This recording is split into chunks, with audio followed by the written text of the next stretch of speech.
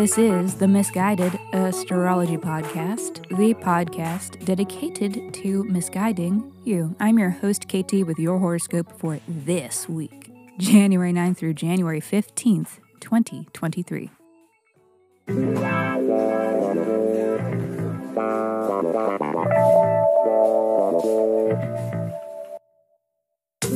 Welcome back to the podcast where I don't know you, but it might seem like I do because I am sharing musings that are based upon the sun and the moon and the planets and the shit. Every week, I do a little sky spying and then report back so that you can know what the fuck is going on around here. The astrology is sound, but my guidance may not be. And that is totally up to you. Okay, quick housekeeping. Special thanks to you listeners for listening week after week. Thank you! Reminder, listeners, that you can review this podcast. And if you do, I will send you a 24-page in-depth birth chart report. So please review Misguided Astrology wherever you stream your pods, or tag us in a shout out on social media, and then reach out and tell me so that I know where to send your report. Email your birth dates, birth date, time, and location. Yes, to misguidedastrology@gmail.com. And check out the Mother Pod. I just dropped a new episode last week. We answered Linda's question about what the fuck is going on. Pretty good listen, pretty fun. I had a special guest co-host. The chemistry was great and a little bit hot. I think you'll really enjoy it. And so if you have any burning life questions that you want answered by me and the sky and maybe Kristen Becker, then write in, email me with your burning questions, and I'll read your birth chart and answer those questions on the Made Pod, maybe. And on that note, let me hurry up and shut up so that I can keep talking, because this is your weekly horoscope.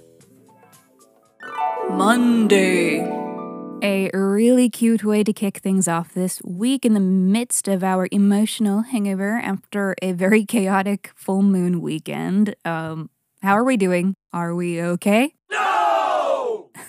Great. Well, today Venus is trine Mars, a transit just short of its full glory because Mars is stationing. But that is okay. Still a solid transit to come together and collaborate with others because the chemistry is simply undeniable. A harmonious blend of finesse and impetus allows for momentum to be gained. If things are meant to work and work out with someone romantically, professionally, creatively, conspiratorially, this transit is an occasion to get together and work. Okay, work. Thursday. Holy f***ing hallelujah, Mars has stationed direct. Oh, we're still cheering. Well, it does deserve all of the cheers and applause and celebration, because I'm definitely ready for this transit to pack it up and hit the road. Hit the road, Jack.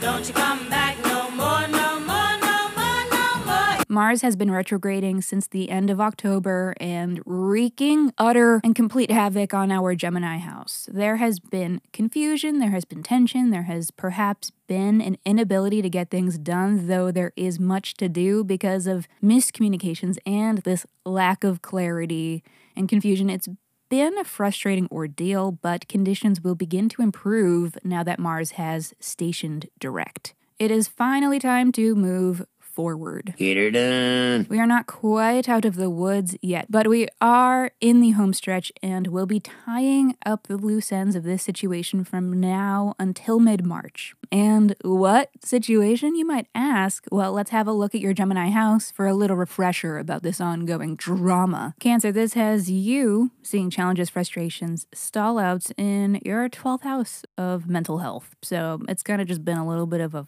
fuck show up there. Maybe you've been a little aggro, a little frustrated in the mental space, a little short-tempered, falling a little flat, feeling a little tired, feeling a little unmotivated, but hopefully that is about to change now that Mars is stationed direct. You may be discovering better motivation. Mars first entered Gemini in August, so that's when these things first popped up, and then shit got a little twisted at the very end of October in early November, and then things have just been kind of like frustratingly stalled out since then. But with this station direct, it is time to finally take action. So a lot of energy is going into this. You've been feeling a lot of energy to fix it, though there hasn't really been a direction to go in. But now there is a direction to go in. And that is something we can all agree is pretty great. We love direction. We love direction. And cut. That's a wrap. Friday. Ooh, happy Friday. Sun sextile Neptune. Very dreamy, very chill. A great day to clock out early and an essential day for an extra cup of coffee. If you cannot clock out early, we would rather meander with this astro weather, so clear your schedule if you can, and even if you can't, this is your prescription to call off all prior commitments, and that's an astrologer's order. I can't go out. I'm sick. Boo, you whore. Saturday.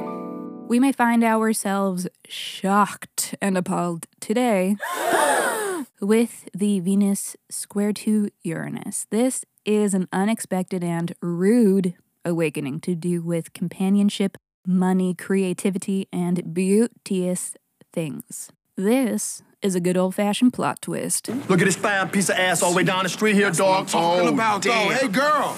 Yeah, walk this way with that fine ass. So, blip. That's deliciousness. Yeah, yeah, yeah. Keep it coming. Yeah. And that is a professional basketball mascot. That is a man in an orange rhinoceros costume. Alrighty, everybody. Thank you for listening to the Misguided Astrology Podcast. I'll see you next Monday.